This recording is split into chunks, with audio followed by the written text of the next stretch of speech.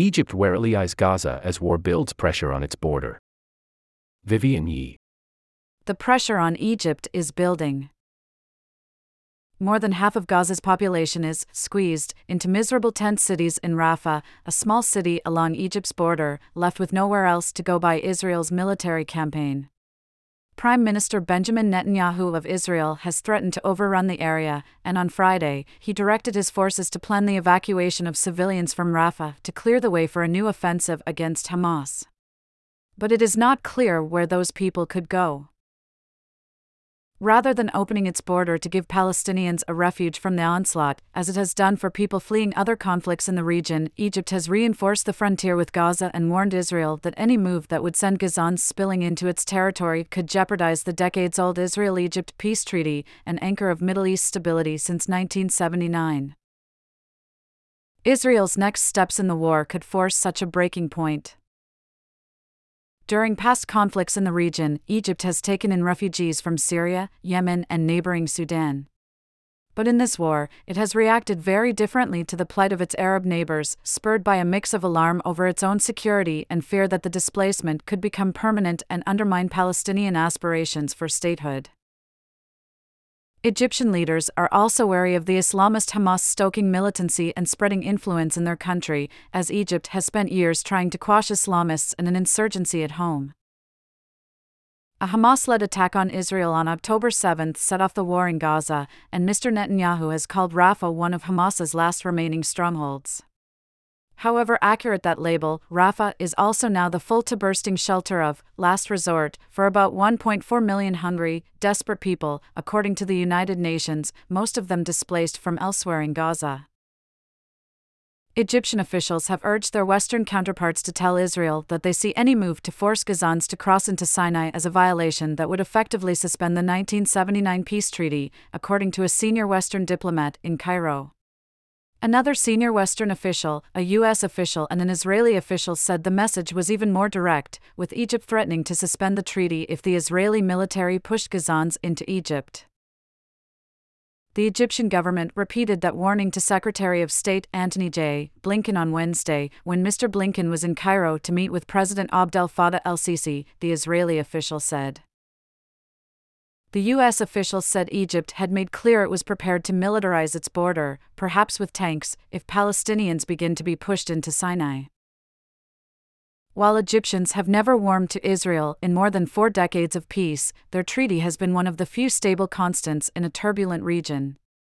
Egypt has benefited from the security cooperation and from the generous American support, including more than $1 billion in annual aid that it brought. And despite the rising tensions, Egyptian and Israeli officials are still communicating with each other. The Israeli officials said that military officers from both countries, who have a long-established relationship of trust born of security cooperation around the border, are also speaking privately about Israel's likely incursion into Rafah. In those discussions, the Egyptians asked Israel to limit the operation's scale, this official said. The two countries, which have jointly enforced a crippling blockade on Gaza since Hamas took control in 2007, are also discussing giving Israel a greater role in securing the narrow buffer zone that runs along the approximately 9-mile border between Egypt and Gaza, according to regional and Western officials. But state-owned Egyptian media outlets have published anonymous denials by Egyptian officials about any agreement, signaling the Cairo government's reluctance for its population to see any hint of cooperation with Israel. And Israel's talk of controlling the zone has only added to strains in the relationship. Egypt is Gaza's only neighbor other than Israel, and since Israel invaded the territory in October, Egypt has helped about 1,700 gravely wounded Palestinians leave Gaza for treatment in Egyptian hospitals. But Cairo categorically rejects any larger influx of Palestinian refugees onto Egyptian soil. There is a difference between hosting refugees and agreeing on forced displacement of a people, Hani Labib, a pro-government commentator in Egypt, said Tuesday on an evening talk show. The sensitivity dates back to 1948, when hundreds of thousands of Palestinians fled or were expelled from their homes in the war surrounding Israel's creation, never to return. Many Palestinians and other Arabs refer to this chapter in history as the Nakba, Arabic for catastrophe, and the permanent displacements of 1948 have reverberated in the Arab world's memory as an injustice never remedied. To many people in Egypt and across the Middle East, Israel forcing Gazans to leave their homes during this war, and perhaps flee Gaza altogether, would amount to a second Nakba. Early in the war, Israel pushed, in diplomatic discussions, for Gazans to move to Sinai, but Israeli officials have stopped formally advocating this since November. Still, comments by hardline Israeli government ministers, endorsing the expulsion of Palestinians from Gaza and open calls from some Israelis to rebuild Jewish settlements in the enclave have fed Arab fears that, after the war, Gazans who leave would be unable to return, further undermining hopes for a future Palestinian state. Those worries also set Gazans apart from refugees in other crises.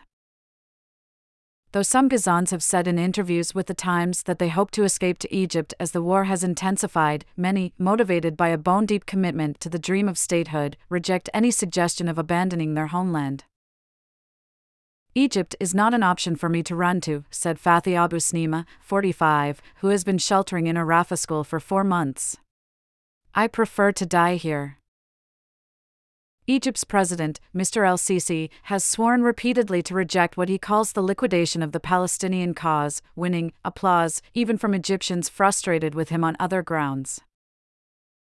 But perhaps more important, Cairo also dreads what Palestinian refugees in Sinai would mean for Egypt's security. Restive, embittered refugees could launch attacks at Israel from Egyptian soil, inviting Israeli retaliation, or be recruited into the local insurgency in Sinai that Egypt has battled for years. Egypt also fears the spread onto its territory of Hamas because of its origins as an offshoot of the Muslim Brotherhood, the Egyptian Islamist political organization. The Brotherhood came to power in free elections after Egypt's 2011 Arab Spring uprising. But Mr. El-Sisi's regime, which overthrew the Brotherhood in 2013, has vilified the group as terrorists and spent the past decade trying to eradicate it from Egypt. In another sign of the growing pressure on Egypt, Israel wants control over the narrow buffer zone separating Gaza and Egypt's Sinai Peninsula. Mr. Netanyahu has said that Israel must control the zone, known as the Philadelphia Corridor, and analysts say Egypt is worried that Israel wants to seize it as a means to push Gazans into Sinai. Israeli leaders have cited security concerns, saying Hamas smuggles weaponry through the Gaza-Egypt border zone. But years ago, Egypt destroyed the main smuggling tunnels from its territory into Gaza, flooded them with seawater, and razed the buildings that provided cover for people using the tunnels. It argues that it has done its part to sever smuggling routes.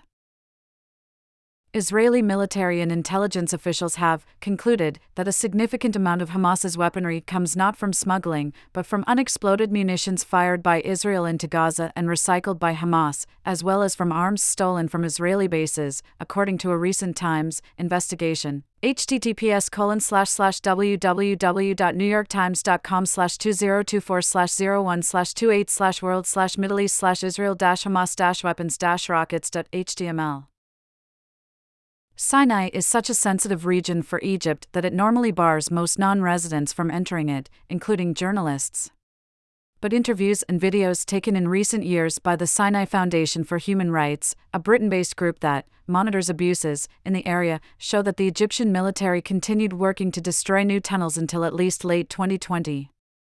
The material was shared with The Times. The group interviewed 5 smugglers in Sinai who said smuggling between Egypt and Gaza came to a halt at least 2 years ago. It also spoke to an Egyptian soldier stationed at the border who said troops were ordered to shoot any moving object they spotted in the area to deter smuggling. Its staff has observed the Egyptian military using patrols, drones, and bulldozers to guard against smuggling. With its military outmatched by Israel's and its economy mired in a deep crisis, Egypt has few options for bending Israel to its will.